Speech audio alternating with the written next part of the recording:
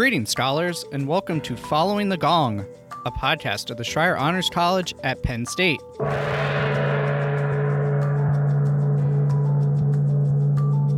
Following the Gong takes you inside conversations with our scholar alumni to hear their stories so you can gain career and life advice and expand your professional network.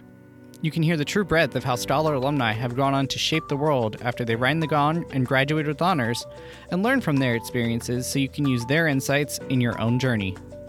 This show is proudly sponsored by the Scholar Alumni Society, a constituent group of the Penn State Alumni Association. I'm your host, Sean Goheen, class of 2011 and college staff member. If this is your first time joining us, welcome. If you're a regular listener, welcome back.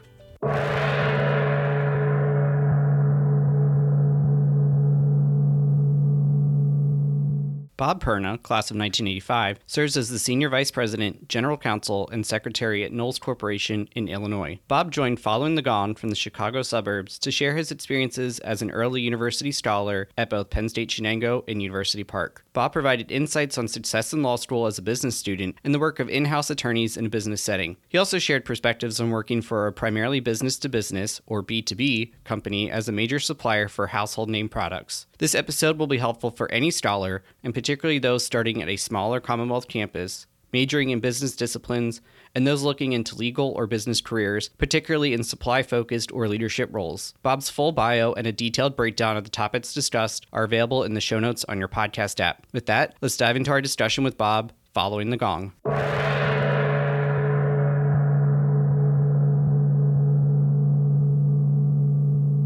Joining me here today on Following the Gong is Bob Perna. Bob, thank you so much for joining me today all the way from the greater Chicago area.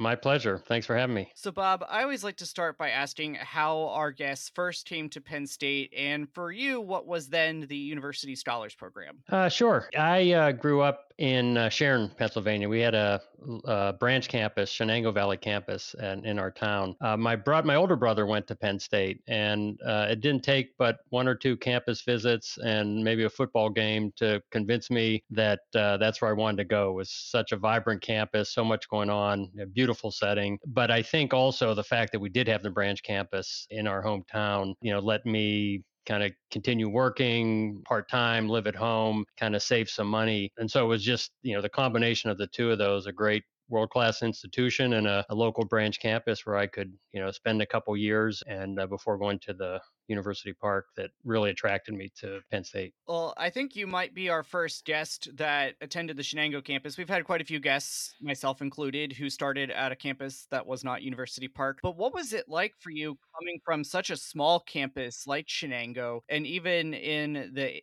1980s and 1990s, University Park was still really big. So how did you navigate that? And what advice would you give for students or prospective students who are maybe in a similar part of their path like you were? Sure. Well, I thought it was a great way to kind of ease into kind of a Big Ten college setting, being able to spend a couple years locally in a smaller setting. When it did come time to move to University Park, I had a group of friends. My roommates were from Shenango campus, so we knew people already, and that really helped with the transition. We knew folks that had transferred up the year before, and had visited them on occasion, and so it really allowed us to kind of to ease into, I'd say, more the social scene. I think the academic rigor was the same at the branch campus, so prepared you well for that, but sort of the social scene, the kind of how you get around, where's this building, where's that building, I was able to make a few visits beforehand, just through different events and classes and visits. So I felt comfortable with the campus, and then knowing people there, kind of made life a little easier to move into a kind of a Big Ten school. Definitely. I think any chance you get to come to University Park before being a student, whether it's for a football game or thon or anything like that, always great to check it out. So, Bob, were there any other kind of activities or opportunities that you were able to take advantage of once you got to University Park that helped you settle in, again, coming from a very small campus to, like you said, the social scene and kind of the outside of the classroom part that honestly is most of your time in reality? Yeah, it really is. And I guess I didn't answer your first question about the University Scholar Program, but that was a big that was a big part of that transition as well. So, like you said, at the time it was the University Scholars Program. So, forgive me if I kind of keep referring to it as that. This was in the early years. It had only been kind of up and running for a few years, and I was invited to join my junior year when I was moving to campus. So, kind of right off the bat, that gave me a group, a kind of a outside of the normal classroom of folks, to kind of get to know, and so that helped in the transition as well. I also got involved in student government, the USG at the time, undergraduate student government, and had represented the off-campus group. I was living in an apartment at the time, and again, just tried to get involved with a lot of the extracurriculars, the groups and the activities that were available. And that's again the great thing about a school like Penn State. There's just so much to offer, and so it was easy to kind of get involved in some of those things. So you've mentioned the academics quite a few times, and obviously it's a key part of not only the Schreier experience, but overall being a Penn State student. This is a world-class institution, as you said. And I want to know, how did you come to pick your major? There's so many options. There's very few things Penn State doesn't offer at the undergraduate level. How did you pick what you wanted to study? Walk us through your thought process there. Yeah, it might have been a little process of elimination, frankly. I did not want to get into sort of the science and engineering kind of math aspect of things. I wasn't sort of liberal arts kind of bent, but I kind of had an interest in business. And this was the 80s, and the stock market was really booming. A lot of finance related topics in the news, the S&L crisis, and just a lot was going on, inflation and so forth. And so it was an area that interests me. And one of my early classes was an accounting class, and had a professor in Shenango campus that really kind of turned me on to finance and business and accounting. And from there, then I think it was my first year, that really said, hey, I enjoyed this. And looking at the curriculum, then I kind of narrowed in on that area, finance. And I imagine this was right before the movie Wall Street came out too. Exactly. So, Yeah, right. It was a sexy time in finance. So a lot going on, right? I'm sure you still were able to find a really cool topic on your thesis. Tell us what you researched, Bob, but more importantly, I also want to hear how that influenced your career, especially going into law. Yeah. So my thesis was, I think it was entitled Money Market Mutual Funds, the Reaction to the Money Market Deposit Account. Not as sexy as it sounds, or maybe it is, but again, it's a little different era. What came about in the time of kind of rising interest rates. We were at a period in the early 80s where banks were capped in terms of what they could offer in terms of interest on savings and checking accounts. And so this is in the day where they couldn't give you interest, but they could give you a free toaster if you open an account, or gifts and things like that. Well, rates were going up, and people were looking for places to put their money, and money market mutual funds, which are still around today, were a popular option for folks. They gave people an opportunity to get some yield, fairly safe investments. And banks were losing a lot of deposits because of that, because they couldn't compete with their interest rates. And so in the early 80s, Congress, through deregulation, kind of opened up the banks from being able to offer more interest, and offered these money market deposit accounts. So it was sort of the advent of that account in the early 80s, and banks were able to pay more market interest rates. Well, that phenomenon is what I kind of looked at in my thesis, and saying, how did the money market mutual funds react to this now? So they have a little competition from the banks in being able to offer this. And what I found was their portfolio became a little more risky. So they tried to offer more yield. And of course, that means more risk. And for the money market mutual funds, although very safe investments, they began to, their duration of their investments sort of expanded. They more longer term duration, trying to get more yield. The government bonds and what they invested in tend to be a little more riskier. Not much. I mean, again, they were still rock solid, but their risk was expanding because they were now competing with these money market deposit accounts. So that was a basis for my thesis, and really, kind of enjoyed the process. Very, very rigorous, and I think that's a good crossover into law school and my career in law. It really did emphasize to me the rigor that you need when you do a thesis. It was my first real in-depth research project, frankly, at that level. The precision, how you use your words, how you support your your sentences, your observations, and being able to defend those. So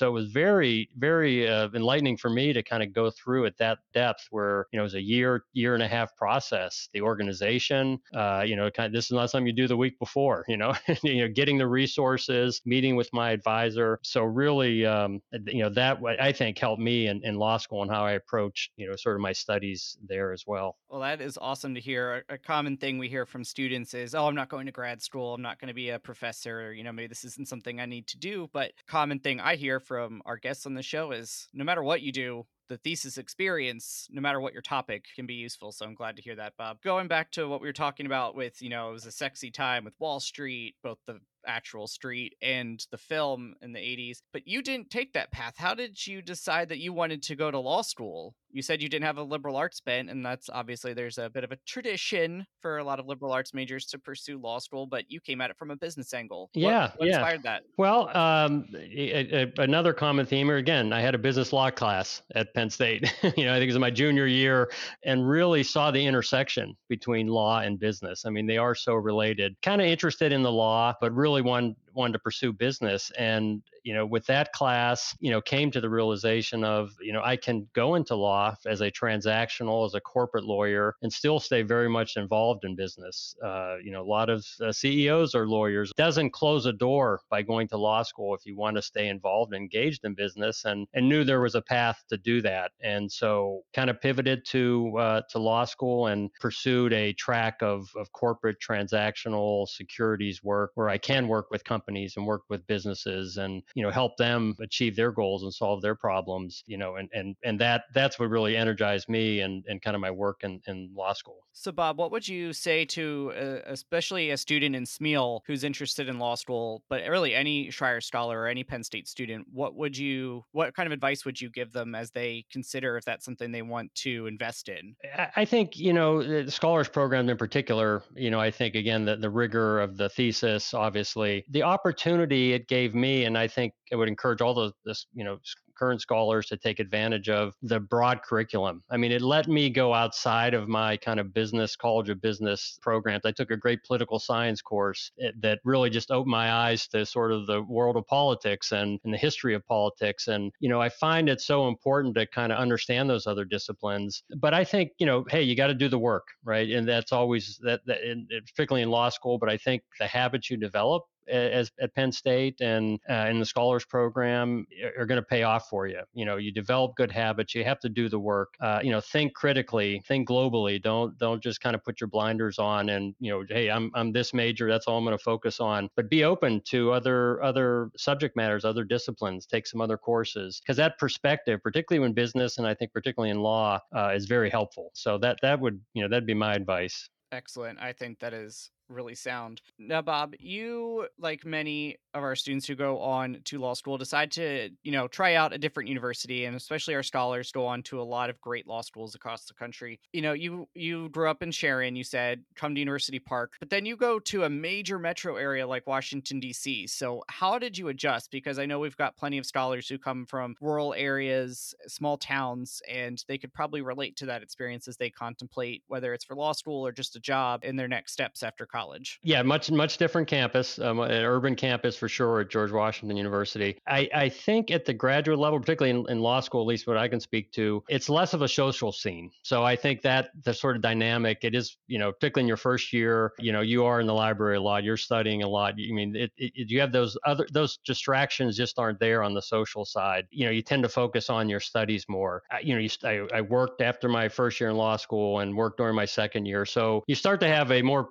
my case, professional life, other than just going to school. And so DC offered a lot of opportunities for that, obviously, a lot of law firms, a lot of, the government and so forth. So it did provide a lot of opportunities, but it was more college life was over, and it's more, now it's kind of just your studies, your work. And so it was a little different, I guess, vibe than than sort of undergraduate experience. So yes, very different, but University Park, like we said, is a big campus. You kind of gotta use your street smarts and all that other stuff. I mean, DC was no different, and so it was an easy transition. We had a metro there in DC, didn't have that in University Park, but but otherwise, you kind of stuck to your studies, you did your work, and it was an easy transition for me. Now, you've talked about like when you go to law school, you really need to buckle down, you got to put in the work, but specifically the how of that, what strategies did you use that might be helpful for a scholar who's headed to law school to get through, especially that one L year? Yeah, try not to be distracted. Obviously, you kind of know what you're there for. You got to do outlines. You got to kind of plan out what you're going to do. You're not being spoon fed. You have a final at the end of the year, and that's kind of what your grade is based on. So it is something you have to plan for, and you have to digest a lot of information over that semester. And so, if you're not kind of staying on top of things, staying ahead of things, you may read, 100 pages a night and, have to digest some cases. And if you fall behind, even for a few days, it's tough to dig out of that hole. So, stay disciplined, do the work, and you have to plan ahead. And everyone, I remember when I was there, it was very helpful to me. You got to do an outline. You got to so it's something you can review at the end. It's also, I think, a good way to learn the information is just to reiterate. You're going through it and organizing your thoughts and creating an outline. I think that was vital. And you're going to be surrounded by a lot of other smart people. Folks that are at undergraduate school, and so collaborate and talk with them and listen to them and do study groups. And there's all different kind of perspectives out there. And we tend to kind of be a little insular, but when as you move on, I think collaboration is so important. So get with a study group. And particularly, I know in law school, kind of the debates you have on things aren't always black and white. There's a lot of gray. And so, just talking through things with people is very helpful. Yeah, you hear that phrase "team of lawyers," right? Often Right. in both in the news and in works of fiction. So makes a lot of sense. Form a good study group, and then obviously do that for your undergrad classes as you're listening now. Absolutely. Now, you also mentioned in DC, of all places, there are so many professional opportunities, so many law firms are based there, have offices there, not to mention from lobbying firms to the government and all the different legal needs there. How did you approach all the professional opportunities that come up, whether it was internships, clerkships, and then ultimately, how did you pursue your first role coming out of law school? GW, like Penn State, had a good career development group that put students onto a lot of opportunities. So really leverage that as starting in my first year. And what I try to do, I did a summer internship at a smaller law firm in DC after my first year, and then my second year worked at a larger firm in DC, which ultimately has led to my first job out of GW. But I tried to approach it as sort of try a variety of different settings, if you will. I tried small practice, learned a lot there at a small firm. It went to a larger firm, wanted to experience that, and kind of like that, like that setting. So leverage the resources you have at the school. And again, this was before the job search boards and everything we have on the internet today, but it was a lot of postings and interviews on campus and things like that. And you'd be surprised, of course, the alumni open doors, right? And again, just like PSU, alumni are different companies or law firms or what have you. One regret I have is I didn't really try a government position, and being in DC, that would have been a natural and good opportunity. I never did any government service, but I would encourage folks that's your opportunity to try different things. So take advantage of it. That is really helpful advice there. Now, ultimately, you said you went to a law firm to start off, but obviously, if you're reading the show notes, Bob, you've seen that you are in pretty much most of your career, you've been in the general counsel side of things on the company side. So how did you get back into that? You said you always liked business, it was kind of what you found at Penn State. How did you get back into that? How did you know it was the right time to make that switch? Yeah, so I had practiced at a law firm for about 6-7 years, where you work for a variety of companies, sort of, all small businesses, large businesses, kind of whatever comes in the door. And I was doing general corporate and real estate and, transactional work. But, I got to the point in my law practice where I kind of wanted the opportunity to really get involved into a business and get to know a business and, kind of focus on it. And so through, kind of headhunters in than that call on occasion. Took an opportunity here in Chicago, and that's what really caused me to move out to the Midwest here for an in-house role, a corporate counsel role, and doing a lot of what I did in private practice, but again, just for one company, and being able to kind of focus on it, be vested in sort of the success or failures of that company. And again, this is kind of where my business kind of bent is, never went away, and so I really wanted to get back into kind of corporate life. And from that point on, I think that was in '95. I've been in house ever since, and just like the dynamics, of the in-house practice and working with business professionals and legal professionals. And I've been fortunate in my career, to work at some large companies with very sophisticated law departments and smaller groups, and I just continue to learn a lot from all the great business folks that I work with all the time. Fantastic. Now, Bob, I've had quite a few lawyers on this show, and something that I've picked up from our conversations is that, if you are on the law firm side, the business is only going to call you up and they're only going to really bring you in when they need you for mergers and Yeah, acquisitions or a lawsuit, yeah. defense of IP, something like that. But being in house, you're around all the time. You're on call. And Right. you are often called on to be a subject matter expert on a whole bunch of things. So how do you, first of all, what kind of things have you overseen? Like, what are the different job functions, responsibilities that you're responsible for? And then the ones that you didn't know anything about, maybe something technical, something new like ESG. How do you learn and keep your skills and knowledge fresh on those spaces? Yeah, it's law is never boring, and business changes all the time. Competitive pressures, geopolitical pressures. It's a very fast moving environment, and frankly, that's what I like about it. It's never boring. It's never the same thing. And as I moved up the ladder in my career and taken more broader responsibility for a legal department, or import export compliance, or kind of ESG, like you mentioned, environmental social governance, which is really becoming a hot topic. One, I come to rely on a lot of subject matter experts. I mean, I've again been fortunate to work with a lot of great professionals who know patents and know IP and know import export regulations, to a very great degree. And when we need to pick up the phone, call the law firms, pick up the phone and call the law firms who have very deep expertise in particular areas, particularly litigation, US antitrust litigation or something. You really need some specialists to help you, and knowing who to call and working with them is a big part of my job and helping the company manage those outside firms. Obviously, we try to do as much as we can in house, with our teams, and I think a big part of an in-house lawyer's role is issue spotting. So may not have all the answers, may not know, the regulation, but know enough to say, wait a minute, this could be a problem, or we need to look at that. And then, bringing in the subject matter experts as you need them. But 80% of the stuff, you tend to triage and, make a call on, based on the risk and, that type of thing, or you go research in that. But, really it's issue spotting, knowing kind of when to ask the right questions, when to pursue something with an outside firm, or, maybe do a little more work on. And, obviously staying up to date on what's happening. Again, in a global economy with,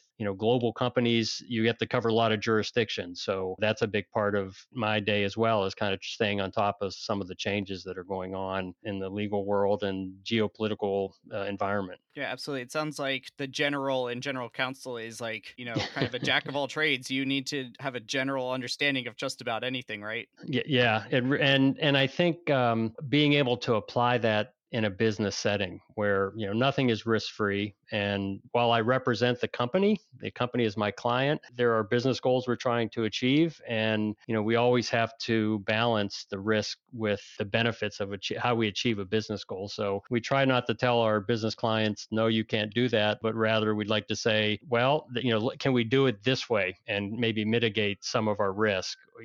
And the earlier we can get involved in those conversations, more value we can add as an internal team, because we do understand the business so well. We live it every day, and being able to engage with them early and help them shape a transaction, or instead of going down one path, you choose a different path that can reduce risk, or provide an easier, maybe more economical way to do something. It's really fruitful for me to be able to do something like that.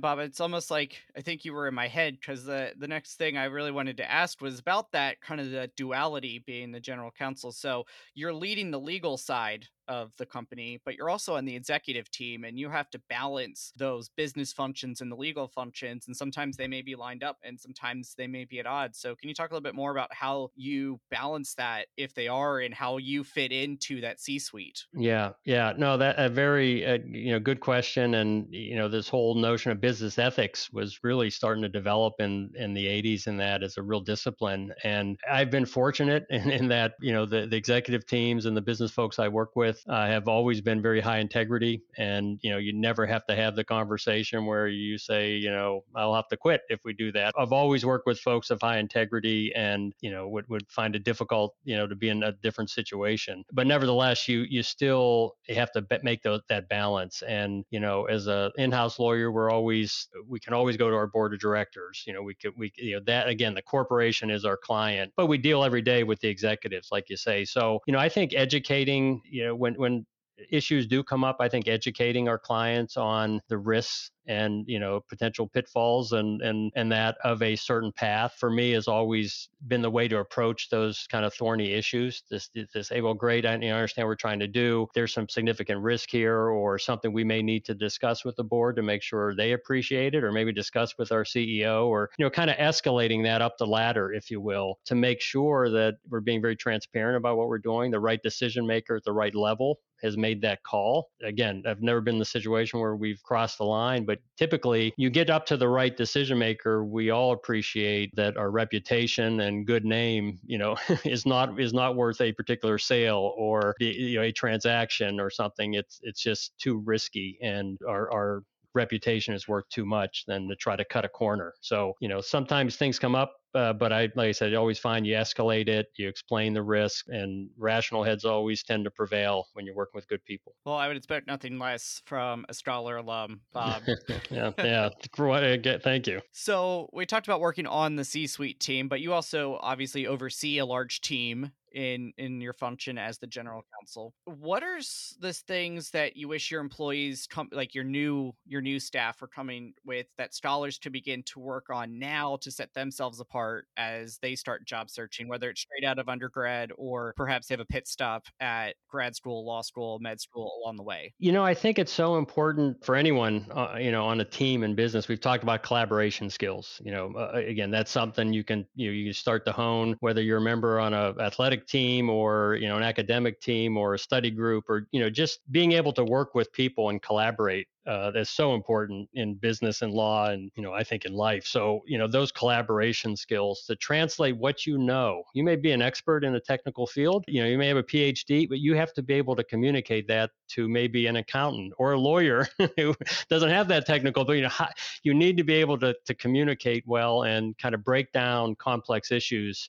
so they can be understood, and working with your team. So I think that's so important. Solution orientation. Again, particularly in a business setting, you can't just say, here's the problem, here's the problem, here's the problem. But how can you help solve the problem? And so you have to have that kind of mindset. And a lot of folks that I see and kind of coming into the corporate world, I find sometimes they don't have the sort of emotional intelligence that's needed in a company, and that's really how you read people. And there's probably not a class, maybe there is now these days, on on emotional intelligence in business school or in SMEAL, but that's just so important to how you read a room, what drives people, having empathy. We deal with people, and you have to motivate people, you have to read people. If you're in a negotiation, you deal with a lot of different disciplines, and people come from a lot of different backgrounds, and so that's so important for me when I kind of look at people coming into the organization. Do they have that emotional intelligence, which is, to me, so much important than IQ necessarily,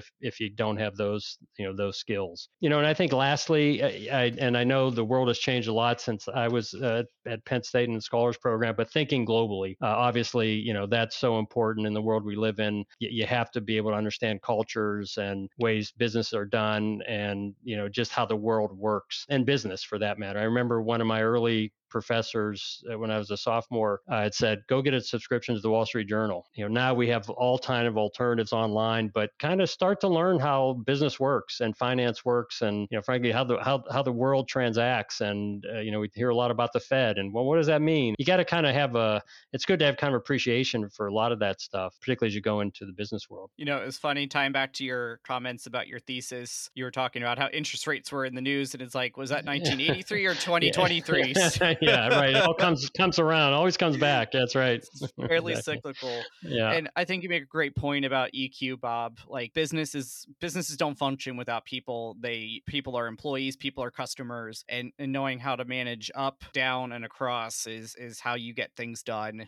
You obviously need your technical acumen, but the people skills, man. Yeah, for sure. That's how you get it done. So I have a couple questions here I'm going to set up with this phrase. Your company is a supplier for Apple, but unlike Apple, is not necessarily a household name. So I have a couple questions. So iPhone does not happen without your inputs, right? First, what is it like working for a really successful company that doesn't have that brand recognition for the average person or a student walking around the career fair at the Bryce Jordan Center?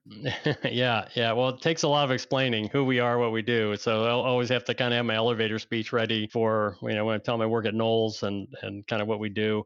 Fortunately, well before my time, the company has developed a reputation in our field of being a leader.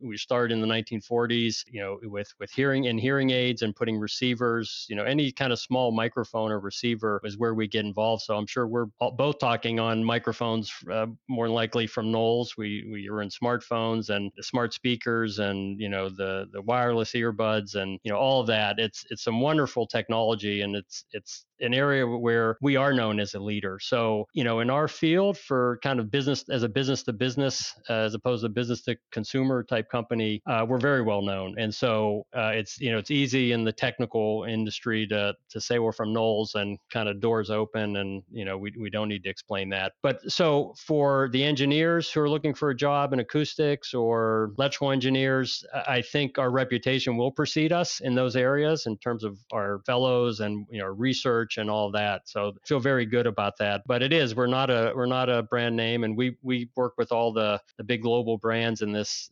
industry, and it does take a little explaining each time to tell them a little bit about what we do, and that they probably have a couple dozen of our microphones throughout their house and don't know it. Yeah, I bet there's a good chance you've got a headset on. I've got the same mic I've been using since started this, so there's a good chance there's probably some parts that you've developed. For sure. So your company is B2B, as you said, business to business. And so how does that impact your recruiting for employees, and particularly for scholars who are maybe juniors, seniors, they're kind of in the tail end of their experience, fourth, fifth year, and regardless of what their major is, because there's so many, you might be an engineering firm, but there's obviously HR, there's legal, there's, supply chain folks. Every company has different needs, even despite what their expertise is. So how can they find opportunities at firms like yours that are that B2B famous, but are not B2C famous? We, happy to say we do recruit at Penn State. We have a number of Penn State alumni at Knowles and a lot of different fields. We also, sponsor, some scholarships in the College of Engineering there as well. But, we are in, so I would say campus recruiting for sure. Look for us. We're on the job boards. We tend to post things on LinkedIn as well. Take advantage of that, and don't underestimate alumni connections. There's through LinkedIn and all the social stuff now. It's easy to identify folks in companies, and I would encourage folks in the program or undergrads, graduate students to reach out to alumni at Knowles, and happy to help. We do have an internship program that's a great opportunity for people to experience Knowles. We had a couple Penn State grads in the past. I think they were in their graduate programs. Been through our internship program in the summer. So we have a pretty robust program there. Would encourage folks to, again, through on-campus programs to get in touch with us. Awesome. And if you're a current scholar, obviously make sure you're taking advantage of career services. You mentioned use that in law school at GW while you're here at Penn State. Obviously, you've got the Honors College if you're a scholar. You've got the Bank of America Career Services centrally for all Penn State students, and then whatever your home college or campus is. So whether you're at Penn State Abington, if you're in the Smeal College business, you have career services opportunities that you can leverage. So, and I think your point about LinkedIn is great because that's where you're going to find these companies that maybe the names just don't jump out at you, but are great opportunities for you to look at. Absolutely, and of course, I'd offer. I'm on LinkedIn. Knowles is we have a pretty robust website and tells you a lot about what we do and the type of things we do, and would encourage anyone kind of take a look at that. And if I can kind of help with any information in that feel free to connect with me on LinkedIn. Be happy to talk to folks. Perfect. I don't have to ask that question at the end now, Bob. There you go. All right. Good. Well, we still have a few more questions here, and one more about kind of the actual work that you do and the teams you lead. What is it like for you and your employees dealing with a company like Apple? And obviously, you also probably work with the government and plenty of other companies that you supply, but knowing that those companies have like $1 trillion market caps or close to at this point, what is that like for your company and your employees dealing with that? Yeah, and we're in outside of kind of consumer electronics. We're very big into med tech and aerospace and defense, and like you say, work with a lot of Fortune 100 companies, the big behemoths in all of those industries. And in my career, when I was in the automotive area, again, you kind of deal with all the big automakers and that. And one thing I found in common in all those situations is that these companies really push their suppliers to do more, do better. They are always looking for an edge and in the marketplace. So they're really pushing you for better technology. How can we make this, this widget have more features, cheaper? How can we make it, something that is really a big advantage to them? So, they really challenge you to come up with better products. They force you to have better processes because they are looking for cost savings and efficiency in that. So it makes your operations organization so vital to make sure you have a lean operation. Your quality has to be world class. Your maybe 10-cent component that's going into one of their products can really harm their reputation if it doesn't work, and they have to get their product returned. Or in some of our applications, they're going in pacemakers, they're going in life critical type devices. When you're dealing with some of the big companies, their quality, their name is on the line. Like you say, they may not know Knowles in the consumer world, but they know some of these big brands. And if something doesn't work, it's the brand that takes a hit. So they push us to be world class in quality, process, the best technology. So it makes us a better company. I mean, we complain sometimes that they're being tough on us, but it really pushes us to be a world class supplier. And then that opens doors to other customers. When we can tell them that we're supplying X, Y, and Z, big companies like that. For a smaller company or someone trying to get in the field, it really opens some doors for us because we do have the quality certifications. We have the lean processes, we have the quality controls, and so it's it's a plus when you get involved at that level. That's really cool. Thank you for that. So pivoting a little bit to you now from all of our talk about microphones, business processes, and being lean. So you grew up in Pennsylvania, as we've talked about, but you've now made your home and your career elsewhere, first in DC, but primarily out in Illinois. So what advice would you give to scholars whose path takes them in a similar route, whether it's Illinois or North Carolina or Nevada, California, or anywhere around the world? I would say be flexible, be open to opportunities. If I would think back to when I was maybe junior, senior at Penn State and thinking about where my kind of career path would take me, both personally and professionally, sort of what my life, I would have never guessed, kind of where I am and what I'm doing. So you have to be open to opportunities. I've been on the East Coast and kind of moved out to the Midwest. And, so be open to that. You won't be there forever. If it's something, you try something, there's other opportunities around, you gain experience, I think, with every move. For me, like Sharon, for example, it was a smaller community, didn't have as many opportunities. So, it was one of the reasons my first jobs were kind of away from the area. So,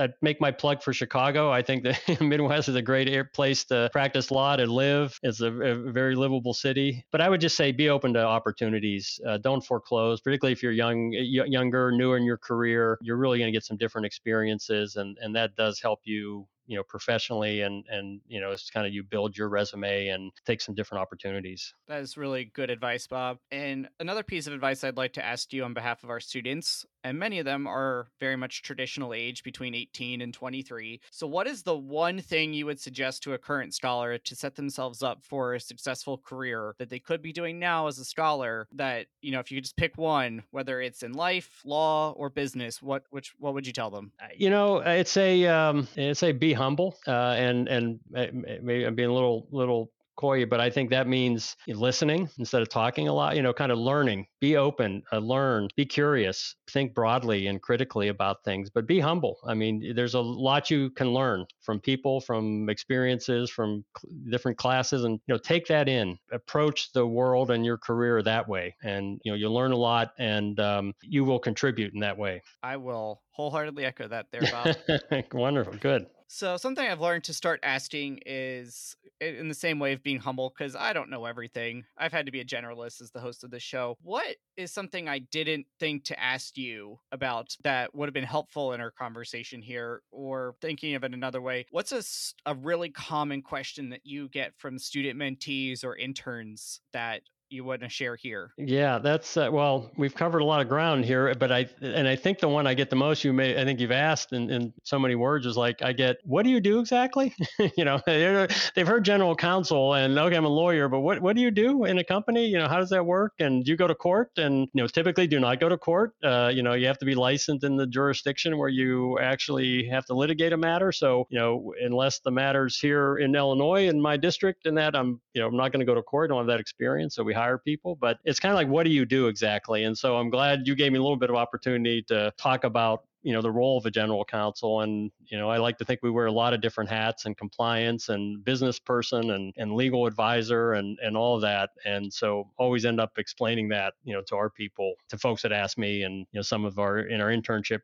programs, we have an opportunity to meet with our interns, and I always kind of walk through what we do and the different hats that we wear, and why legal and compliance is a big part of business. Awesome. Well, I'm glad I thought to ask that. So I'm gonna pat myself on the back You're here. right. So, Bob, I'm going to move into our kind of last set of questions here. And these are the ones I asked everybody. And this is your chance to brag here. What would you say is your biggest success to date? Obviously, personally, it's being married to my beautiful wife of 35 years now, and also a Penn State alum. I'll add, I met her on campus, and raising our three wonderful children. So it doesn't get much better than that. Professionally, I don't know if there's any one thing I'd point to, but being able to I think lead a high functioning group of legal professionals, getting the respect of your colleagues is, I can't think of any greater compliment than that. So I think hopefully achieving that, being viewed as a trusted business partner by my business colleagues. Again, from an in-house lawyer, I can't think of a greater compliment is when one of your business colleagues comes and asks you a question. It's not purely legal, but just kind of wants to throw something by you and get your advice, and you're able to provide some help there on maybe somewhat of a business level. So being a trusted advisor, I think, and particularly the GC role, public company that's global, it's a lot of issues and work with a lot of smart people, and gaining their trust is, I think, a big success for me. I think those are both great, and I love that you picked both personal and professional. So kudos. On the flip side, though, Bob, I always like to ask, what was the biggest mistake that you've made, or a transformational learning moment, something, and most importantly, what you took from that experience that would be helpful for scholars? Again, probably, I don't know about one moment, but I'd kind of go back to this emotional intelligence. I think coming out of law school, I was kind of like, hey, I know everything, hey, let me tell you, and diving in to confront people in negotiations or in a deal or some litigation or something that I was involved in, and then finding out that that can backfire, and I'm not sure I'm serving my client's interest by raising my voice and trying to pursue something. And one of the reasons I like transactional work, particularly M&A type work, is both sides want to get to a deal, and you have to kind of tease out what's important for both sides. Sometimes it's not mutually exclusive. There can be a win, the classic win-win situation, but how you get there, how you tease that out in the context of a negotiation, sometimes a very tough negotiation. So for me, the biggest learning moment again was just kind of, you have to understand people, what motivates them, and sometimes you got to step back a bit and maybe put a couple cards on the table, or kind of listen to what's important to them, and it's not I win you lose always. And so going with that kind of mindset I think it's kind of helped me in my career, and it's been a big learning aha moment for me. Absolutely. And that probably applies to just about every profession. So Yeah, that's really probably helpful. right. So the main point of this entire podcast, Bob, is that it's essentially mentorship on demand. And we actually haven't really talked about mentorship in our conversation. So I want to ask, how do you suggest that students be a quality mentee and a quality mentor? Yeah, that's that's a tough question, I think, because it kind of depends on the mentor and the mentee. I've always found the kind of best match there just kind of comes kind of naturally, if you will. I've been in programs where it's very structured, and you're kind of assigned mentors, mentees, and that. But the best experience I've had is both as a mentee and a mentor, as kind of developed naturally. Working with someone, and just you have sort of you kind of relate and you feel you can help the person, or you can gain something from the experience, but it's not a forced kind of structured arrangement. So look for opportunities. You may talk with someone outside your discipline, or you meet someone, and if you kind of have that rapport, ask them, say, hey, would you mind, let's, can we get together, can I buy some coffee, or can we just get together for lunch? I'd like to just talk to you about, kind of career path and that. And, I find in most cases, people love to talk about what they do, and, we'll be very open to that. So it doesn't have to be a real formal, type of relationship, and let's put them on the calendar 5 months out, and all. Just it may be more natural, and not too forced. But I think it is good to have someone kind of outside of your chain of command or your discipline, kind of gives you a different perspective. Someone within your company, though, I think is important, because there are sort of those unwritten norms, sort of the political side of things that you're not going to find in the employee handbook, or in some process, a written process. But that's the type of thing I think you want to find the mentor to help you understand kind of how that works in your company and your organization. And then in terms of professional development, I think it's always good to find someone who has, done the things that you'd like to be able to do, and kind of learn, pick their brain about, hey, how'd you get here? Some of the things we're talking about, right? How'd you get here? What was important? And that stuff's just invaluable. Absolutely. And I love your point there about kind of the in-company mentor, the person who can tell you, okay, this is what the handbook says, but this is how actually things move. Right. Right. This person will not pick up a phone. This person doesn't respond to Teams or Slack messages. This is how the coffee maker does not function Right. correctly. Yeah. Don't be late for a meeting. This guy does, this person like that. And so every company has those. Every organization has those. Yep. Yep. This person's always late for a meeting. This person's always early. Right. Yep. Right. Yeah. So find those people, no matter, even in your internship, find that. And even in your student organization, I think that'll be helpful too, because those are their own flavor. Now, Bob, you've referenced a couple of faculty that you've had. Is there any professors or your friends, especially your friend group from Shenango, that you wanted to give a shout out to? Oh, yeah, for sure. My advisor for my thesis, and sort of my finance mentor was Professor Randy Woolridge, and I was just a young professor at the time, and I know he's still very involved in Spiel College, and really, again, kind of what he helped me with in my thesis is, someone never had done that before, and the professionalism and the academic kind of challenges that he posed in finance, it really impressed me and kept me engaged in the corporate world, and that. So big shout out to him. And the other professor I'd mention is Frank Evans. He was my accounting professor at Shenango Valley campus when I was there, and I think he's the one that gave me advice to read the Wall Street Journal, but also helped me with an internship when I was there, and got me engaged in the business side of things. So just a great practitioner and professor. I think he was a part-time professor, an adjunct there at the time, but really cared about students and helped me a lot. That's awesome. And I think Dr. Woolridge is still on faculty or may have just retired, but we'll make sure that he gets to hear this. And to your point about the Wall Street Journal, I know we, as Penn State students, you have access to so many things like the Wall Street Journal, the New York Times, and other publications. So make sure you're taking advantage of those, because somebody listened to your professor, Dr. Evans, and made that available for all students at some point along the way. Now, is there any final pieces of advice that you wanted to share? You've shared a lot of really helpful things from your career, but is there one last thing that you were itching to share that maybe just didn't come up? No, I mean, I would reiterate for folks, this is the opportunity to develop good habits, take advantage of the opportunities the Scholars Program offered. I feel that I did at the time, and really, kind of broaden my horizons about what's out there in the world, and, opportunities that I could pursue. Just think broadly and critically. Think any discipline, law, business, wherever you end up, have some critical analytical skills and do the work and develop good habits. This is the time to kind of do that. I will certainly echo that. Now, you've already mentioned that scholars can connect with you on LinkedIn. They can also find your company on LinkedIn, and you should give them a follow if that's something of interest to you. So we'll skip that question that I always ask. And we'll jump right to the final one, which is a really fun one here. And hopefully you got a chance to look at the menu, Bob. If you were a flavor of Berkey Creamery ice cream, which would you be? And as a Scholar alum, why would you be that flavor?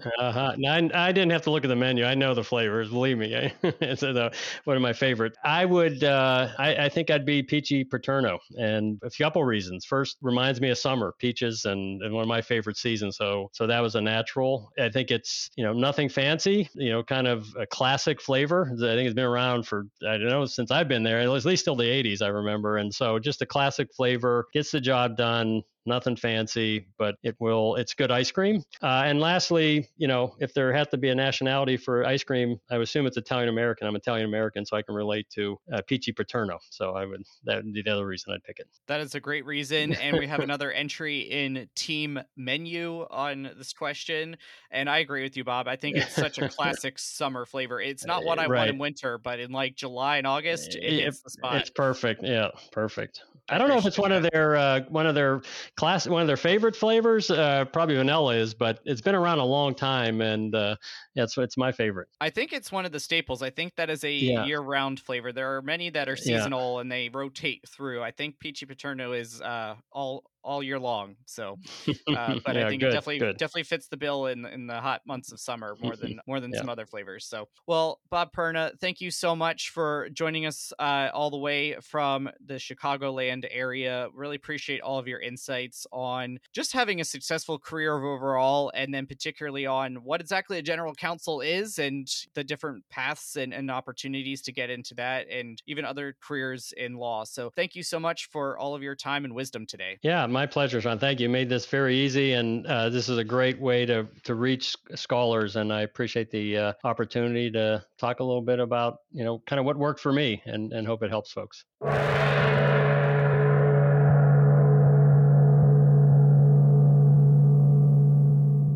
Thank you, scholars, for listening and learning with us today. We hope you will take something with you that will contribute to how you shape the world. This show proudly supports the Schreier Honors College Emergency Fund, benefiting scholars experiencing unexpected financial hardship. You can make a difference at raise.psu.edu/Schreier.